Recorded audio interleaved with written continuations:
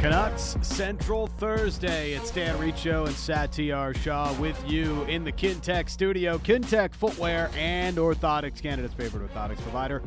Supported by over 2,500 five-star Google reviews. Find your perfect fit at kintec.net. I am energized after a maintenance day. Yeah? Quality. It was a unexpected maintenance day. Yeah. But sometimes you just need a maintenance day. That's what they're there When for. coach is like, do you want a maintenance day? I was like, yeah, sure. I'll take a maintenance day. I'll take the day. It's like the coach saying, you don't need to be at the skate today. Just take the day off. Yeah, just take the day off. Show up the next day feeling a lot better. We need you to play 27 minutes tomorrow night, Yes. so take the maintenance day. Yeah. You took the day yesterday to give a solid 120 minutes today. Yeah. So it was good. It was good. Decided to play solo golf. Oh, you did? Where'd you go? It's very therapeutic. Is it? Yeah. Yeah. Did you go hook up with a foursome? Or No, like with just some random played, people? by went yourself? at like 6 in the morning, and I played by myself. It was great. Nice. No, nice. Love it. Oh, Throw the fantastic. tunes on. Just get her going. Oh, I love it. Good solo golf. It's not bad. You can listen to music, too, doing that. It's not bad. Yeah. So I like it. Sometimes you just need a nice little reset on your golf game and life. Yeah. That's why golf and life are just so closely interlocked. Did you drive the ball better? No, not at all. So it didn't matter. Okay. Also, nobody's there to watch your mulligans when you're playing solo golf, so that's also helpful. Your score is whatever you say it is. Yes, exactly. I shot 79 yesterday. No, I didn't. No. It's so Canucks Central. We're going to get into the Eastern Conference Finals. They're going tonight. You'll hear it on Sportsnet 650. We'll get into the Western Conference Finals. We'll have some fun with that a little bit later on. We will draft a team of the best left players in the Stanley Cup playoffs. But we'll start with your Vancouver Canucks, as it is Canucks Central, and Patrick Alvin spoke with Swedish media today, Sat. Yeah, so because he's in Sweden, because he's in Tampere, where the World So Championships it's not are happening. Tampere? Tampere, no, it's not Tampere. But Saying it wrong my whole life. I'm the only guy who actually cares about these things, but anyways. Well, you're a stickler. I actually saw something, but I didn't want to send it to you.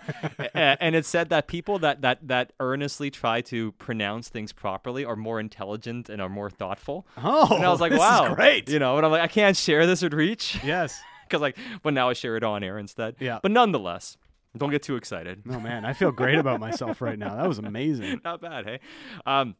So anyways, yes. So Aftonbladet, which is one of the big publications in Sweden, and Sportsbladet, which is their sports section, they're probably the biggest source of sports news. It's legitimate. They caught up with Patrick Alvin. And listen, Patrick Alvin never reveals too much anyways. Yes. So it's not like we got this treasure trove of little tidbits to dig into here. Patrick Alvin, he just there's 7 doors, right? And he has a chance to they're all open, yes. right?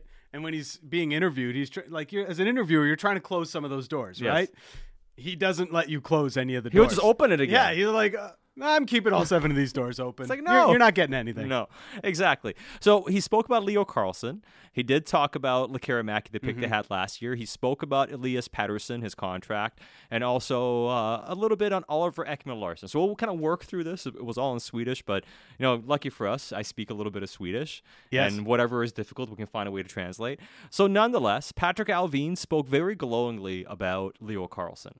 Ooh, the projected 3rd overall pick in the NHL entry draft. And it's kind of there's a funny section where he talks about how at one point in the season he was watching him closely because the Canucks were in that bottom 5 range. Yes. And then they started winning. And he kind of says, yeah, we kind of had a chance, and then we started winning. It comes off as kind of bemoaning the fact that they won too many hockey games, but nonetheless. So he had this evil smile as the Canucks, he's looking at draft boards. He's like, might be able to get my Swedish player this year. Yeah, like I mentioned before during the season, I think management, if I had to guess, was just as disappointed as most fans that they won as many games as they did. Yeah. Right? Now, they were not expecting the level of turnaround that happened towards the end of the season. No, exactly, right? But also, they didn't want to get in the coach's way, so they kind of laid off. But there was a hope, I think, that they would have kept losing a bit more than they did. But nonetheless, he says, hey, Leo Carlsson is an incredible hockey player. Who knows what can happen in the draft? They're willing to try to move up. Right. But even if those things get mentioned, how seriously do we take that? Of course, every GM is going to say, if we can move up to find one of the best players in the draft, we'll do so. You consider it. You're open to it. Yeah. But it becomes cost prohibitive more often than not. So as much as Patrick Alvin's open to anything and is open to moving up in the draft and perhaps nabbing a guy like Leo Carlsson, how realistic is that even? So the last time a top 5 selection was traded at the NHL entry draft, do you know when it was?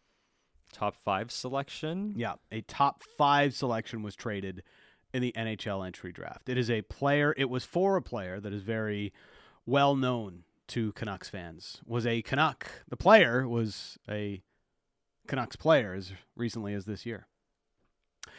Is the 2008 draft with Luke Schenn. Oh, there we go. Luke Schenn, you're right. The Maple Leafs traded up from 7th overall to 5th overall to select 5th in the draft, and they took Luke Schenn. And what they had to give up, they were drafting 7th that year, so they gave up 7, 68, and a second rounder in the following draft, so 2009. So essentially 2 second-round draft picks to move up 2 spots. Yes. 7 to 5. Well, they would have traded, 68 would have been a high third-round pick. High third. Sorry, a third and a second to move up 2 spots? Yes. 2 spots. 2 spots. If you're trying to move up from number 11 to number 3, it's probably what cost you multiple first-round draft picks? Yes. So you're not costing you the 11th pick, next year's pick, and who knows? And even before, so the time before that, anybody traded a top 3 pick was a Sedin's, wasn't it? Yeah. Was it that? Like that's how far back we got to go. So it's almost like it's not unprecedented, but you have to go back 15, 16. You got to go back 22 years, 25 years. It's way more likely that a 7th or 8th or 9th type pick. If you're getting into the top 10, those are the picks that generally are the ones that get traded. Right. So let's say because there is precedent as soon as so that's 15 years ago now, the Luke Schenn trade happened to move him to number 5. So I think the only way you can try to get Leo Carlsson is if he's somehow available at number 5. Yeah. And then it may open the door enough for you to sit there at number 11 and say, hey, what can we do to go from 11 to number 5? But it's going to cost you more than a second and a third to go from 11 to number 5. Well, draft capital costs a lot more in today's day and age. Yes. Teams, that's like a couple of years after the 04-05 lockout. And, Cliff Fletcher made that trade for the Maple Leafs. It was a different time, right? The draft wasn't as valued then as it is now. Not to say that it wasn't valued in 2008. Yeah. It's just there's an even bigger importance on it, especially those top 10 picks. And when it's not even about, one, the cost is prohibitive, but the more important thing is, do you even have a willing trade partner? Well, that's the biggest thing. So, I mean, at number 5... Because a team might be willing to move down, okay, maybe we're willing to move down 1 or 2 spots. Are we moving down to 11? No chance. I think the only way you do that... So, this is what I would say, right? So, let's say that Leo Carlsson's available at number 5, and that's where Montreal is picking. Yeah. And Montreal, for whatever reason, isn't enamored with the player. Yeah. And then what have we said about this draft? There's not a lot to really separate from once you get outside the top 3 to 4 guys. And let's say Montreal's a team that's not that high on Leo Carlsson. I can see them being willing to do it, but the cost would have to be a future first-round pick and maybe something else. And can the Canucks trade next year's first-round pick? Probably not without protection. Yeah. And even then, you might be reluctant to do so. Mm-hmm. So the acquiring team's probably not doing it without with protection on it. Okay. So the only way you can get Leo Carlsson is if he's somehow available at number 5. Montreal doesn't like him enough to take him at number 5. And you can acquire an additional first-round pick and try to get him at the draft. Yeah. So now, how many variables have we entered into the equation? There's quite a few. Yeah. That's a long way of saying, as much as he might be open to these things, it's probably not happening. It's not realistic. Like mentioned, Patrick Allvin, he'll have 7 doors open to him, and he's going to leave all 7 of those doors open and available. It's just like we've talked about with JT Miller trade discussions. He's not going to shut it down, but he's also not going to likely do it. Yes. So that's where the conversation lands. And, let's say even Columbus at 3rd overall, they're interested in a more ready now player. They just got Johnny Gaudreau last year, whatever it may be. This is a large hypothetical. But even if they were to be interested in JT Miller, they're never expecting JT Miller to cost the third overall pick. No, they're not trading the third overall pick. So, even that scenario doesn't really fly in a world where the Columbus Blue Jackets are trying to acquire JT Miller. You're not getting a top 5 pick for JT Miller. It's not happening. Yep. You're not getting a top 8 pick for JT Miller, top 10 pick for JT Miller. It's not happening, right? Especially not a top 5 pick. Top 10 picks, what are we talking about? We're talking about DeBrincat, younger player. Derek Stepan was traded for. Yeah, younger center at the time. At the time, he was a younger center, but I think that was a trade that Arizona, I don't think they would like to do that one over again. But that's you could say that about a few things Arizona. I mean, Connor Garland, Oliver Ekman-Larsson, 9th overall pick. Yeah, I mean, nonetheless. But okay, I try to gloss over that one, Sat. It's likely not happening. The only way it happens is if you trade JT for a first-round pick from another team and use that pick in your own pick to try to move up. Mm-hmm. That's the only way you can do it. And even, again, these things become unrealistic. And one of the things that he reiterated was they're going to draft best player available. Mm-hmm. And the thing he mentioned was we're looking at best player regardless of position. There's so much that can happen until these guys are ready to play.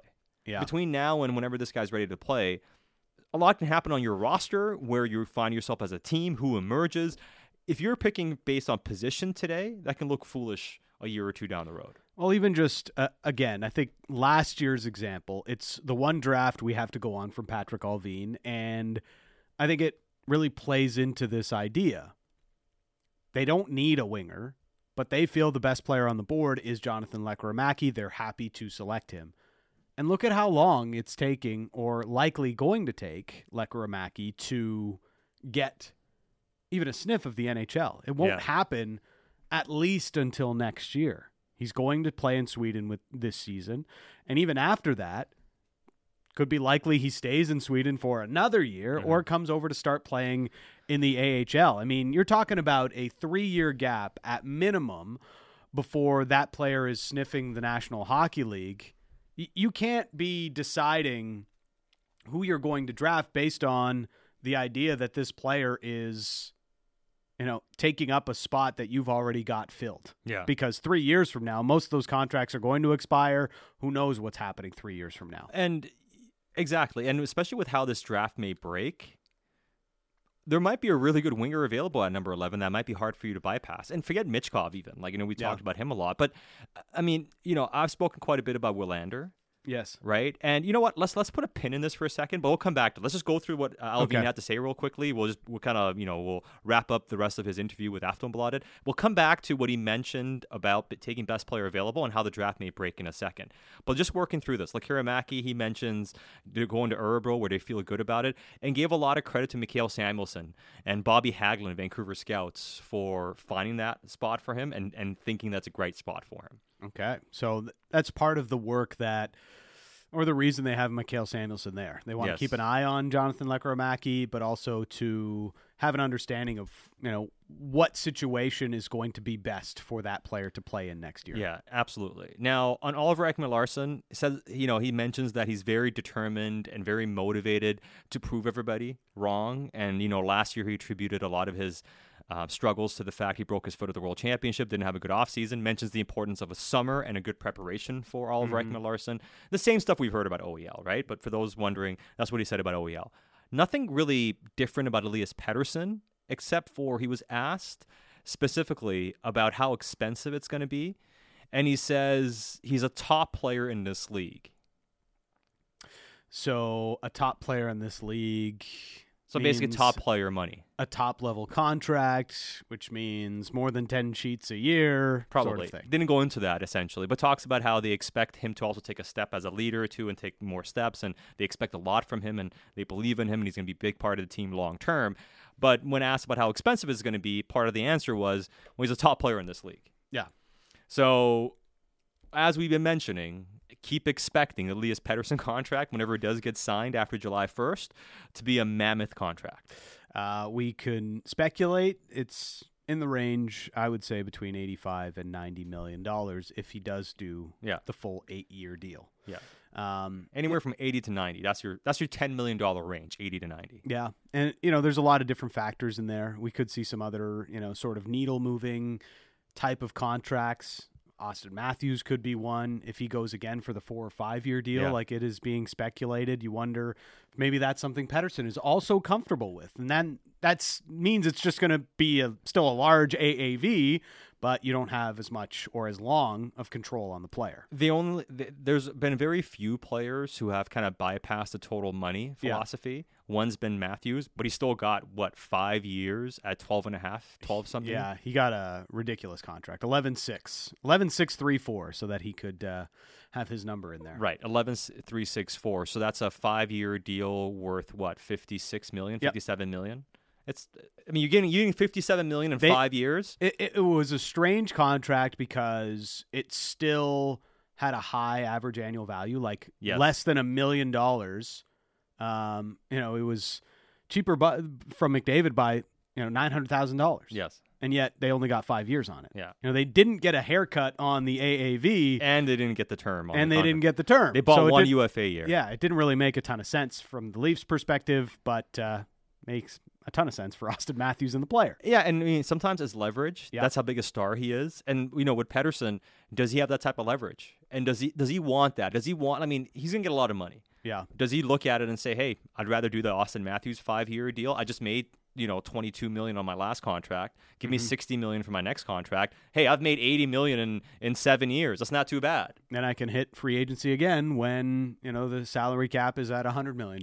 Yeah. Or something close to that. Because now you're talking about a guy who's banked about $100 million, $80 million already. It becomes a lot easier to bypass some term. But nonetheless, it's going to cost a lot of money to sign Elias Pettersson, and essentially the GM admits it when asked about how expensive it's going to be. So that's from Patrick Alvin in his check-in with Swedish media. He also mentioned, they're there at the World Championships, and they're watching some players. Leo Carlsson, obviously. David Reinbacher is playing with the Austrian team. Adam Fantilli is with the Canadian squad. So, there's a few draft eligibles that are out there in this World Championships. But the draft is super interesting for this Canucks team, Sat. And, best player available continues to be the discussion point from Patrick Alvin. And obviously every GM is going to say that. And I have no reason to not take Patrick Alvin at his word that whomever they select at 11 is going to be on their board the best player available. But, how are we feeling about how the draft is going to shape up at 11? And is your new favorite player, Tom Willander, going to be there? So I'm not even sure. I like Willander a lot. I'm interested in Willander. And also what I'm intrigued by is... I'm enjoying my maintenance day. They're tweeting about Tom Willander. You're like man, even on my day off, I got to listen to this guy wax poetic about Tom Willander. Hey, people like Tom Willander. And I like Willander too. I'm not sure I like him enough at 11 to take him there. Yeah. But what I find interesting is... And I know Craig Button's mentioned it. Everyone thinks, it's Craig Button. He has him in 8th overall or whatever it is. He's the guy running this hype train. But I've spoken to people that are part of the industry, like in the league, and they don't make their stuff public. And I've asked, not the public industry, inside the league. Yeah, NHL and scouts around the league, and hey, what do you guys think of Willander? And I've had people tell me he's top, he's a second best defenseman. I've had numerous people tell me he's a second best defenseman in my list, or at least that's how I rank him. He's the second best D-man. Yeah, the first D-man. Some have Reinbacher, some have Axel Sandin Palika, Shimashev, other people have. It's a big mishmash. But what I find interesting is somehow, some way, Willander keeps finding himself in that mix when you talk to people around the league. It's crazy because you can look at this a few different ways, right? It's the reason there is so much variance here is there's no real standout defenseman, and our team's just reaching to find the best available defenseman. Yes, but at the same time, it goes back to something we've been discussing quite extensively. Let's say the top 5, and let's include Will Smith in the top 5, and we'll include Michkov and Carlson and Fantilli with Bedard, right? So that's your top 5. Outside of that, even with Zach Benson, we've seen a lot of variance. Some have him number 12, 13, 15 even. There's a lot of back and forth. So from say 6 all the way to 15, 20, if there isn't a lot separating them, yeah, then is it reaching? Yeah. because you're talking about the same group of players. It comes down to how you rank them, or how you like them better. And right shot D, who's good and talented. Well, it's not even about saying, okay, you're drafting for position, but the scarcity and his ability based on a position will go into the equation. Yes. Like, you're grading a right-hand defenseman on a different curve than you're grading a lefty defenseman. Right. There's so few of them. Yep. They're so hard to find. So premium, it's like premium positions, you have to put a premium price on them. Yeah, and even the centers, I'd say it's hard because with centers, sometimes you're like, hey, you're projecting and maybe ends up being a winger. Yeah. But if a guy's a righty defenseman, he's a righty defenseman. Yeah. You know what I mean? Like, I know he's a right shot defenseman. That's what he is, and they're very hard to find. So I think that scarcity of it creates a bit of a different equation. So not a surprise Willander perhaps goes higher. Not a surprise if Ryan Backer goes. What if, Dan, 3 defensemen go in the top 10? Yeah. We're talking about... But now you're talking about a really talented forward dropping to you at 11, though. Yeah. If that scenario plays out, Reinbacher, Palika, and Willander, let's say, or even Simashev, or Simashev, one of the if all 3 of them end up going before the Canucks, that means a really talented player is falling to Vancouver. Yeah, and like Alvin said, we have to take best player available. You don't know what's going to happen. I mean, let's say that you earnestly believe that there are 2 righty defensemen that you have ranked 10, 11, and if they're there, you're taking, because like that's how good you feel about those 2 guys. If those 2 guys are gone, what are you doing? You're going to go take the 3rd guy who's ranked 17, but then you're not going to take your 8th or 9th ranked forward. You got to follow your board. Yeah, you got to follow it. And I think that's something really fascinating about this year's draft. The amount of variance we're seeing here with a number of defensemen. And forget, one defenseman going. What if multiple D-men go in the top 10? This text comes in. Do you think Zach Benson could fall to 11? We're going to have Scott Wheeler on in a few minutes. And we'll ask him this question too. But just look at the history of the NHL entry draft. Yeah. Do players with size end up tumbling down draft boards oftentimes? They usually end up going higher. Sorry, I should have said players lacking size end up tumbling down draft boards. And that's where you would find Zach Benson as an undersized forward. Yeah, I can see it. And an undersized skilled forward. So if you're just going based on the history of the NHL entry draft, there's a chance Zach Benson could fall. The reason there's some also concern about Benson, and we'll talk to Wheeler coming up in a moment too, is not the fastest player, but the skating is attributed to his lack of strength and power. Right. Which if he develops, he's going to be able to add. Like there's nothing really mechanically wrong with how he skates. He's good on his edges as well. It's like you can see real room for improvement, and he should be able to get it. It's very attainable for him to get faster and quicker.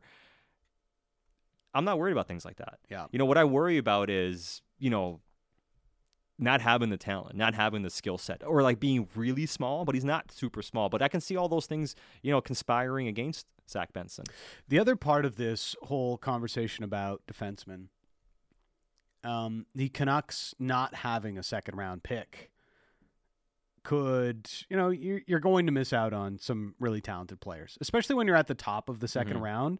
That's really where the variance starts to show up most in draft boards, because some guys get passed over, and that top of the second round, it always feels like there's just this bevy of guys who fell out of the first round that are still available on day 2, and Canucks without a second round pick. We've talked about this, and Patrick Allvin has, I don't know if hinted at it is the right word, but he's left that door open too. Could they use their extra picks in the 3rd and 4th round to move up into the second round? That is a possibility. And I think that's, if you're thinking about a move up in the draft for the Canucks, that's probably where it makes more sense, especially with the amount of variance we're likely to see in this year's draft class. Yeah, I mean, and that's the big thing about it, right? And I understand a lot of the frustration too. Like I see Rager say the conversation you guys had about the top 2 righties going 7 to 10 is why the Canucks season is so frustrating, because they were in that spot to be the ones to take those guys ahead of others instead of picking up scraps. And I wouldn't call it picking up scraps. Like, we're talking about talented players getting taken. But to me, that's okay. If you want to be upset the Canucks aren't picking 8th or 9th, totally get it. Yeah. That was attainable. You know what I mean? Like, it was literally like, did you have to start Demko that many games? Yes. Like, we talked about their injuries. We talked about their personnel. We spoke about, I get it. Like, when your second leading defenseman in ice time when Myers is out is Kyle Burrows. Yeah. Like it's a bit different from the other guys in their blue lines and how they're playing. We have no third line center. It's a bit different. Like I kind of understand some of the forwards and their skaters. The Demko one was like a little aggressive. Even Woodley said, I mean, you probably could have taken a few away. Yeah. So I understand. They really kept him playing every game that wasn't a back-to-back. Yeah. Until the last 2 weeks of the season or so. So I think that's a frustrating part of it. Ultimately, with this draft, I think you're getting you can get a really talented player at 11. I hope it's the type of player they truly need long term, and it all works out. But a lot of uncertainty. We will continue this chat about the draft with Scott Wheeler of The Athletic. That's coming up next on Canuck Central. Big opinions and good bets. It's the People's Show with Bick Nazar. Be sure to subscribe on Apple, Spotify, or wherever you get your podcasts.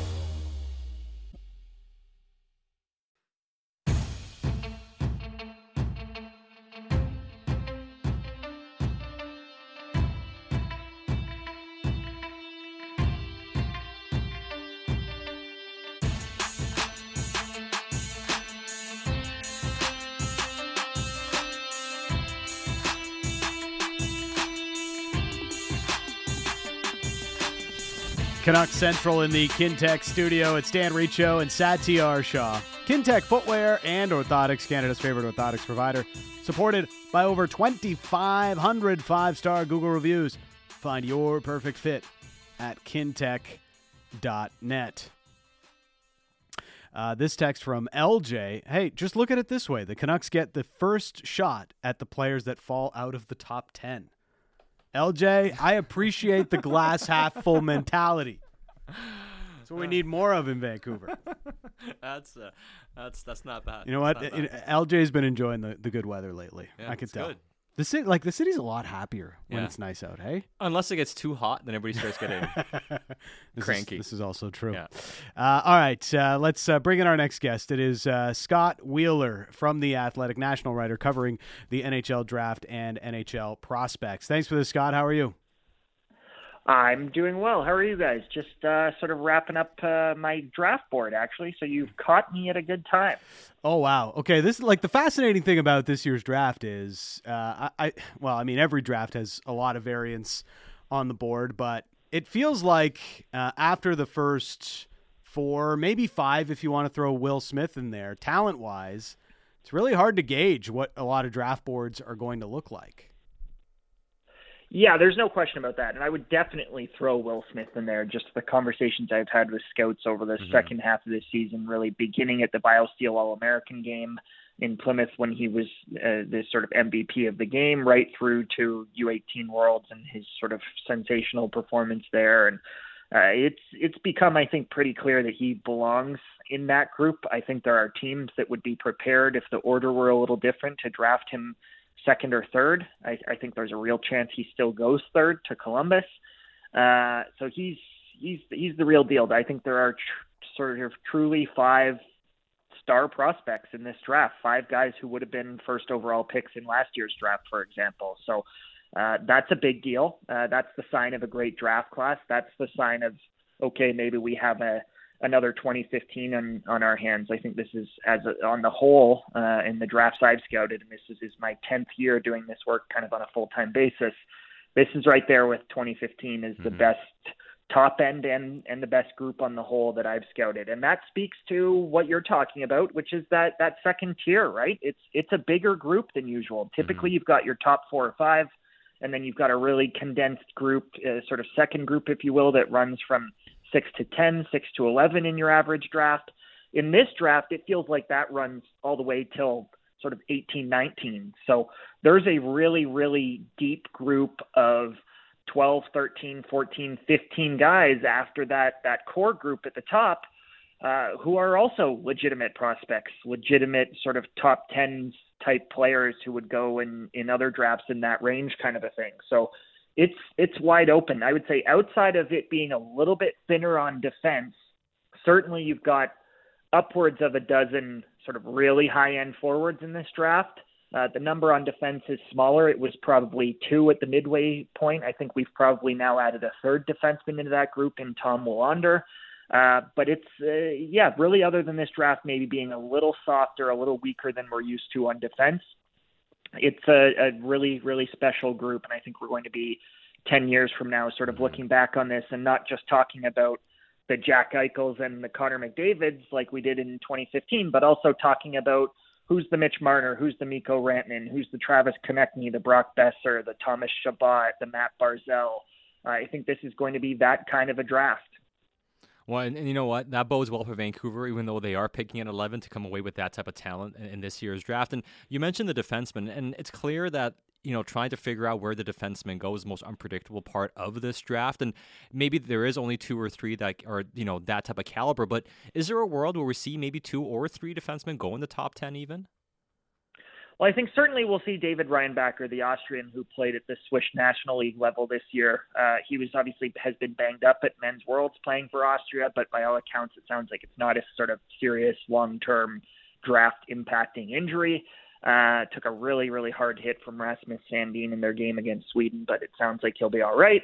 After Reinbacher, there's 2 kids who are kind of right in the fringes of that group. The first was a kid who sort of established himself in the fall in that group, in Axel Sandin Pellikka, 5'11" Swedish defenseman who is gifted offensively, can really, really shoot the puck and score with the puck from the blue line, and likes to sort of hop into the slot to use his shot, and also defends, despite being 5'11", just defends really hard. A physical, sort of engaged defender who sort of plays bigger than his size, if you will. So a lot to like there. And then beyond him, the third has really emerged as the season has progressed, and was sort of stamped that case at U18 Worlds with a tremendous performance for Sweden, playing 30-plus minutes a night, and that's Willander, who I sort of alluded to off the top here. So Willander is one of the very best skaters in the draft, just an effortless, sort of smooth skater, transition sort of two-way type. Doesn't have the package inside the offensive zone that a player like Sandin Pellikka has, but projects to be just a really good top 4 defenseman at the NHL level, and those have top 10, top 15 value in the draft these days. So those are 2 guys. I do still think they're both more likely to go kind of 10 to 16, 10 to 17 rather than top 10, but would not be surprised either if one of those guys joined Reinbacher. If Reinbacher goes 5, 6, 7, wouldn't be shocked if one of those guys was kind of picked 8, 9, 10. Well, even beyond that, I mean, in some of the conversations we've had as we continue to get ready for the draft, you hear Simashev's name come up quite a bit, and Gulyayev, and how talented these guys are. I mean, what does the tier look beyond those 3 you just mentioned? Well, for me, Gulyayev certainly belongs in that group with Simashev and Willander and Sandin Pellikka and even Reinbacher. And there was a time this year where I had Gulyayev as my number 1 ranked prospect. But I think the challenge with Gulyayev and Simashev, who are very different players, Gulyayev is kind of actually the word Quinn Hughes has been tossed around to me by one scout this year, and I think that's a little rich for my taste. But he's that type. He's the 5'10", sort of extremely talented, mobile, active, confident offensive defenseman. And Simashev's a very different player. Simashev's the 6'4", smooth skating, sort of transitional defender, a lot like, actually very similar to Tom Willander in a lot of ways, but has 2 or 3 inches on Willander. Willander's kind of 6'1", and Simashev's 6'4", but just plays the length of the ice, plays more of a two-way game, and just projects as just a really solid sort of top 4 guy, whereas I think there's a little bit of power play, dynamic quality in Gulyayev that even a Sandin Pellikka may not quite reach. So very interesting players. The factor with them, and the big reason why I think will go after a Sandin Pellikka and a Willander, is simply the geopolitics of what's going on with Russia and uncertainty about Russia, and the fact that they won't be at the Combine and they weren't at U18 Worlds, and teams just know those guys less, and whether they believe they're equals as players or whether they even believe that they can get them over here, no problem. At the end of the day, even if they have talked to their agents and fielded those calls and they're comfortable with the fact that they want to come over and all of that, they still have in all likelihood just seen them play less, had fewer conversations with them over the course of the year. That's what this sort of isolation that has happened has produced. So complicated with them for sure. I think you still may see Gulyayev and Simashev drafted in the first round. I think you may see one of them go in the first round and one of them go in the second round. They're still both going to be high picks regardless of the situation. But definitely when push comes to shove, if a team's deciding between one of those two guys and one of the two Swedes that we talked about, I think the decision would ultimately be a Willander or a Sandin Pellikka. Yeah, it's going to be really fascinating on the defenseman. And, as far as, we were kind of discussing and saying if there is a world where a couple of defensemen go ahead of where Vancouver is picking, then, you can pick one of the very good forwards and wingers that might be down there. And a couple of guys you're very high on, obviously, is Zach Benson and also Gabe Perreault, who is a winger.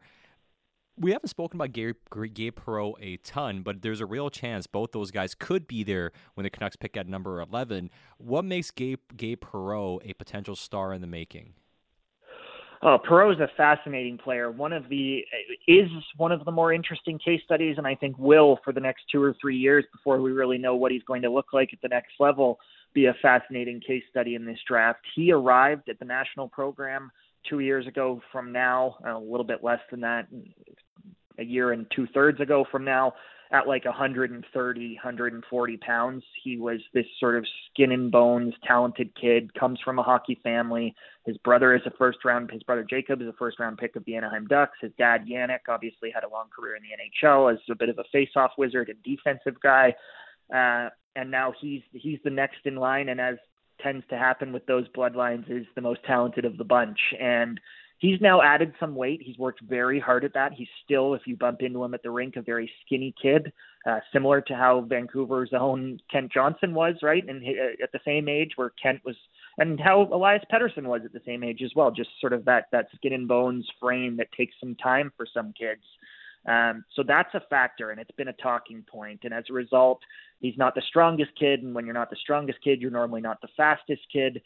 But then this year, he shows up. He's starting to look more like a man, if you will, and he goes out there and breaks the NTDP scoring record and really shatters the records that were previously set by Austin Matthews and Jack Hughes, and is on many nights looks like an equal talent to Will Smith on that top line for Team USA, and is a huge part of the best line in the history of the National Development Program. And is just extremely talented. He's a left winger, handles the puck incredibly, incredibly well. Like just one of those kids who makes people miss, breaks ankles, puck on a string kind of quality, a lot like, again, Kent Johnson at the same age. And he has just sort of piece by piece put together his game. He's worked harder to become a sort of better back checker. He was tracking plays in Switzerland at U18 Worlds and lifting sticks and coming up with key steals and then driving down the ice to make plays the other way, and has just really rounded out his game on top of being one of the most purely talented players in the draft. So a little bit of strength and a little bit more speed. And there's a real opportunity for him to be that kind of power play one, top six winger who puts up kind of 70 points in a season. That's not an unrealistic upside for him if it all comes together. But there is, with Perreault, maybe a little bit more risk in getting there and in the work that has to still be done than there maybe is in some of the other players at the very top of the draft in that range. There's been so much talk about Zach Benson, I think, as well, and just how talented a player he is. But, again, another player that's a little bit undersized as it stands right now. If there's going to be an extreme talent that drops out of the top 10, could it be Zach Benson? Yeah, I think that that's a possibility. He dealt with an injury sort of in the second half, which kept him out of some games and kept him out of the start of the playoffs. And since he's come back, he's been really, really good, has looked himself. But you always wonder what that time missed while everybody else turned their attention to other players late in the season and those final viewings and all of that, what that looks like in terms of just the last impressions and all of that.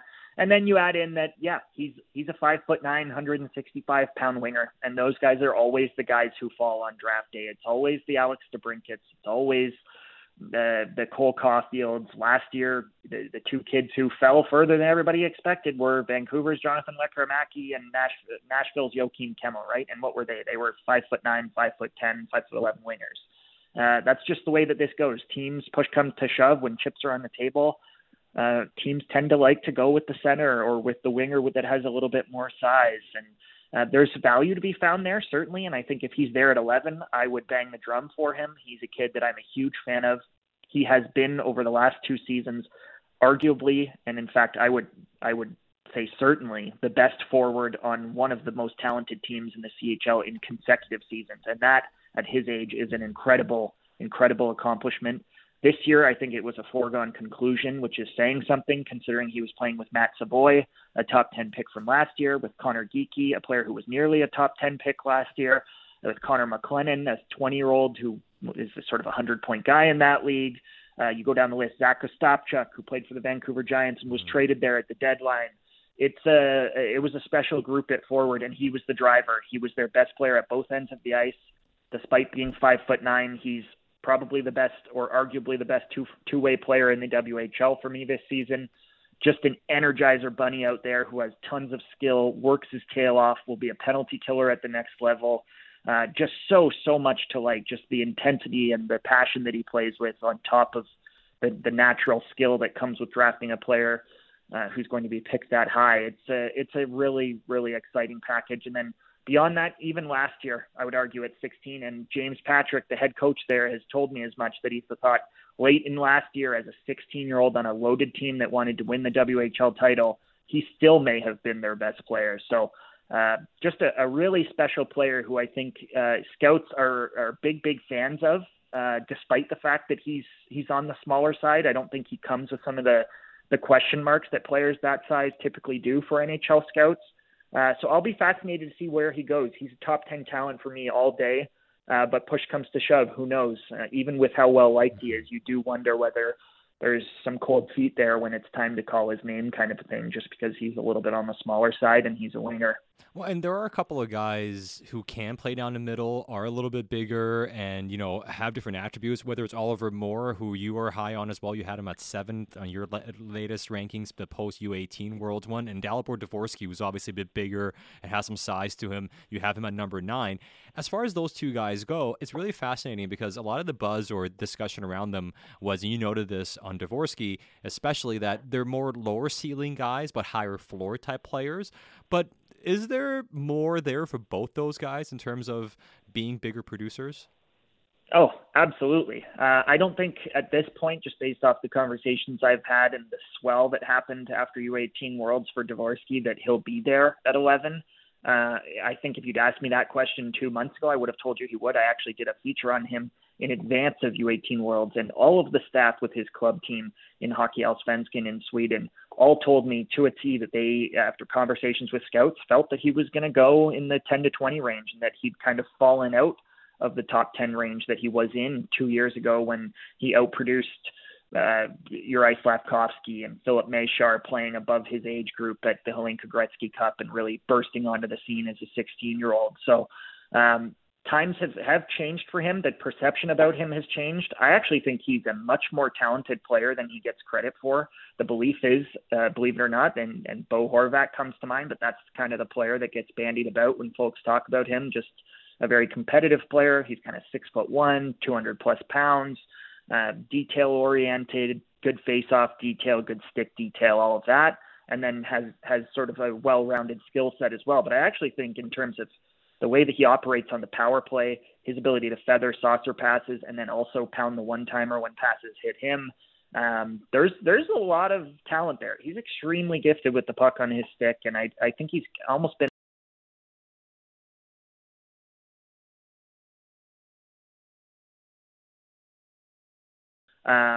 Oliver Moore, different story. I do think Oliver Moore could be there and is probably actually more likely to be there at 11 than not there.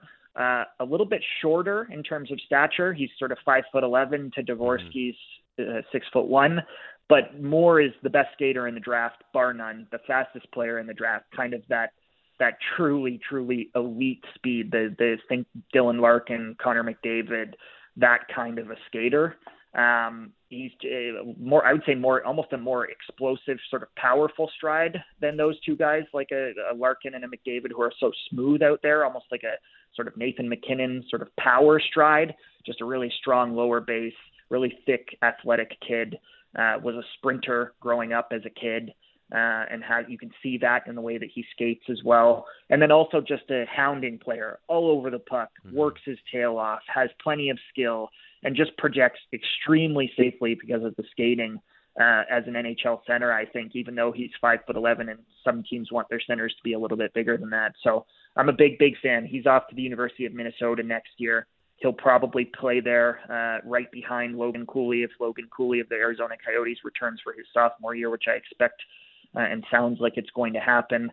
So he's going to be the 2C there at a top college program next year and get to play in some pretty big roles and minutes. And I think you give him 2 or 3 years at Minnesota and he's going to emerge as a pretty fun to watch, sort of fan favorite type player, not just because of the skating, but because of how hard he works. So lots of love from me for Oliver Moore, and I think he could be there at 11.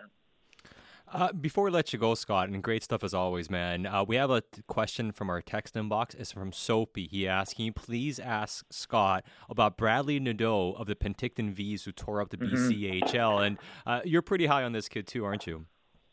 Yeah, Bradley had a sensational year, one of the best junior A-level draft-eligible seasons across the junior A level in Canada, not just the BCHL, but you could include the AJHL, the OJHL in there, et cetera. A special year. We've seen some very talented players come through the BCHL in recent years, right? We saw Kent Johnson do it. We saw Matthew Wood do it, who's going to be a top 10, top 20 pick in this year's draft as well, but played this year at UConn as an early status player in the NCAA. Tyson Jost, Alex Newhook. There have been some very, very good players. Kyle Turris, once upon a time. And he's produced above and beyond all of those kids and truly did have one of those special seasons in terms of production. Got to do it playing on a line with his big brother, who I thought should have been a late round pick in last year's draft, but got passed over. Just a very fast, talented, sort of complete player. He's a little bit on the smaller side. He's 5'10", but a lot of even scouts I talk to who are all about the sort of bigger competitor, heavier, quote unquote, whether you like it or not, playoff style players that NHL teams are always after at the draft. Even those types of scouts that I go back and forth with are big fans of Bradley, who doesn't maybe at least in the height column fit what they're typically looking for as scouts. So I think he's turned a lot of heads this year, and it's always tough to draft a player out of a junior A level in the first round kind of a thing. But even if he doesn't go in the first round, I expect him to go early on day 2 of the draft. And I fully expect him to light it up as a college player at Maine. Not a typical program. He's not going to a Boston College or a Michigan or a Minnesota, but I think that too could be really good for him. It will mean that they don't rush him. The Maine Black Bears aren't typically a team that does the one and done thing. And if he goes there and he spends 2 or 3 years there, I think you could see a player like him emerge as a potential top 6 player in the NHL. And if that's available on day 2, there probably aren't going to be many players that I'd feel comfortable with that kind of a projection on. Scott, appreciate your time as always. When can we expect to see this new draft board? June 5th. We're filing it this week because it's a mammoth and it takes multiple weeks to edit, but it'll be out June 5th, my top 100. All right, draft season getting that much closer. Always appreciate the time. Thanks for this, Scott. Thanks, guys. There is Scott Wheeler. You can follow him on Twitter at Scott C. Wheeler and check out his work at The Athletic. And a fascinating look to how the second tier is going to play out in this NHL entry draft. A lot of variants, right? I mean, and it's like we discussed so much. The group is pretty large. Yeah. You know, he mentions the group to be like 15, 16. Some have it even larger than that, and that's where it kind of gets really fascinating. The Canucks are right in the middle of it, right, at number 11. And, you know, I think we all have our preferences. We'd love to see the Canucks pick up a really talented righty defenseman. Mm-hmm. We'd love to see them pick up a really talented center. Yep. But also at 11, pick up the best difference-making player you can. And he mentioned, Scott, that in this draft, he can see somebody coming away with a Mikko Rantanen. Right. Who was a 10th overall pick. Yeah. You know? Are you going to say no to Rantanen because you're trying to, pigeonhole a defenseman? And that's my point here, right? As much as I'm all for taking the center and the defenseman if it's there, you can't bypass that type of potential talent at 11 if it's the best player on the board. Like, no one's going to complain that you have Mikko Rantanen at 10 and bypass the defenseman in 5 years. Draft by best player available. And again, the Canucks it's tough to really think about which player is going to end up there for the Canucks, but by the time we get to draft day, you'll have a pretty good understanding of all of the players that should be available at 11 for the Vancouver Canucks. At least that's what we hope to continue building here on Canucks Central. It is Dan Riccio, Satyar Shah. Coming up, we will draft the best players remaining in the Stanley Cup playoffs. That's next on Sportsnet 650.